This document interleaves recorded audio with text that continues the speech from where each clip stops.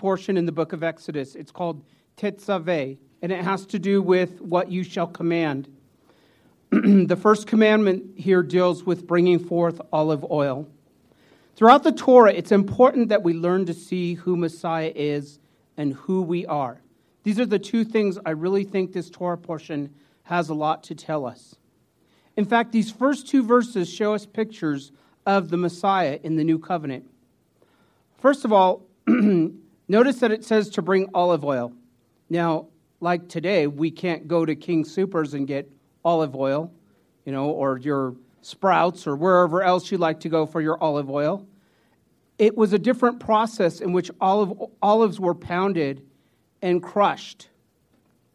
And one of the pictures about Messiah that we can learn from this is that the very place where Messiah had his greatest trial was the Garden of Gethsemane, an actual olive press place.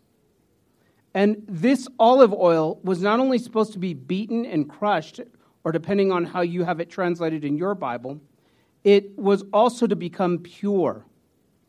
And that's a definite lesson for us. We can learn to be pure through the struggles of life. That's something that God does as we feel a little bit crushed and stepped on. And I know there's a lot of that going through our congregation. The second picture is found in the second verse, in verse 21, where it says, Aaron will light the lamps. This is a picture of Messiah in the book of Revelation. The very lamps or the very churches that he is standing in the midst of is very much the same picture of a priest lighting the menorah and tending after it. This is the same picture that we see Messiah standing in the midst of the very seven lights that the church is to be. In the next portions of this, we have several other things that are taking place that deal directly with the tabernacle. We have the ordering of the priest's garments and what it all entails. We have the ordination of the priest and the altar. And we have also, finally, the commands to bring and make the altar of incense. The altar of incense being very special as it represented the place that incense was burned in the very presence before people went into the Holy of Holies. Even though this is 2 chapters and 12 verses, it has a lot to teach us about who Messiah is and who we are to be. Messiah is our priest, and he wants us to live and act like his priests today. And there's many things we can take from this portion that teach us that. For example, the idea of garments. As some have said, is it the clothes that make the man or the man that makes the clothes? And it can go either way, because who we are, who we identify, and who we are in our identity is very important to us as believers. I'll say that again. Who we identify with and who we are in our identity is very important as believers. Amen? Amen. And we have to be solidly grounded and understood. And so you may not look like me when you come to congregation dressed in white, as today is a special time before Purim, but it's the idea that whatever you look like to the world, it's going to look a lot different because you represent the living God. And that's who we are. That's who we're to represent and who we're to be. In the New Testament, there's another set of clothes that's talked about in Ephesians 6. They're called the armor of God that we're supposed to wear. And that's to help us to also remind us who we are. We don't war like the world wars. We don't act like the world acts.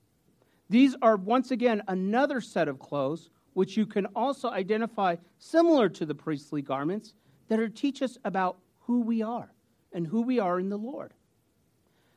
The part I've decided to chant is the part that comes right after the daily offering. The daily offering was God's way of always announcing that the altar was active and present. And if you wanted to bring a sacrifice, the altar was the place you did that.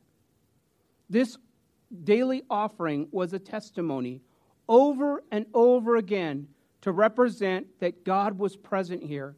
And if you wanted to come to his altar and do the business that needed to be done, it was present for you so that you could come and do that. It's a very important principle because at one time, In the future, we'll see the altar burn again.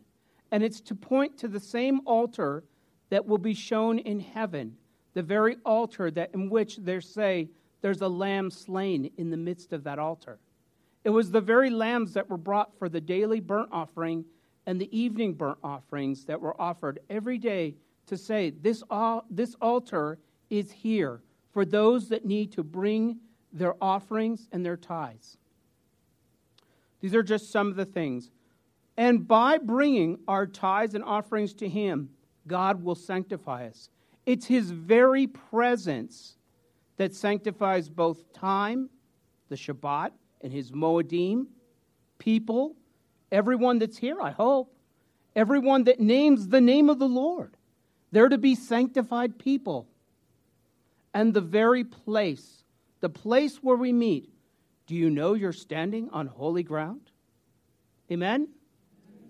And so when you're in God's presence, that's what it's really about. God has a great desire to meet with you and for you to know Him and for you to be sanctified Him. Lord, I just pray for anyone this morning that is struggling, that needs to hear these important messages about identity and identifying with who you are, Lord. You are our God. You love us. You want us to see who you are. You want us to know who we are so that we don't live like the world does. We represent the living God, the King, just as the priest was a representative of God. Help us to walk like people of God. We give you all glory for what takes place in Yeshua's name. Amen.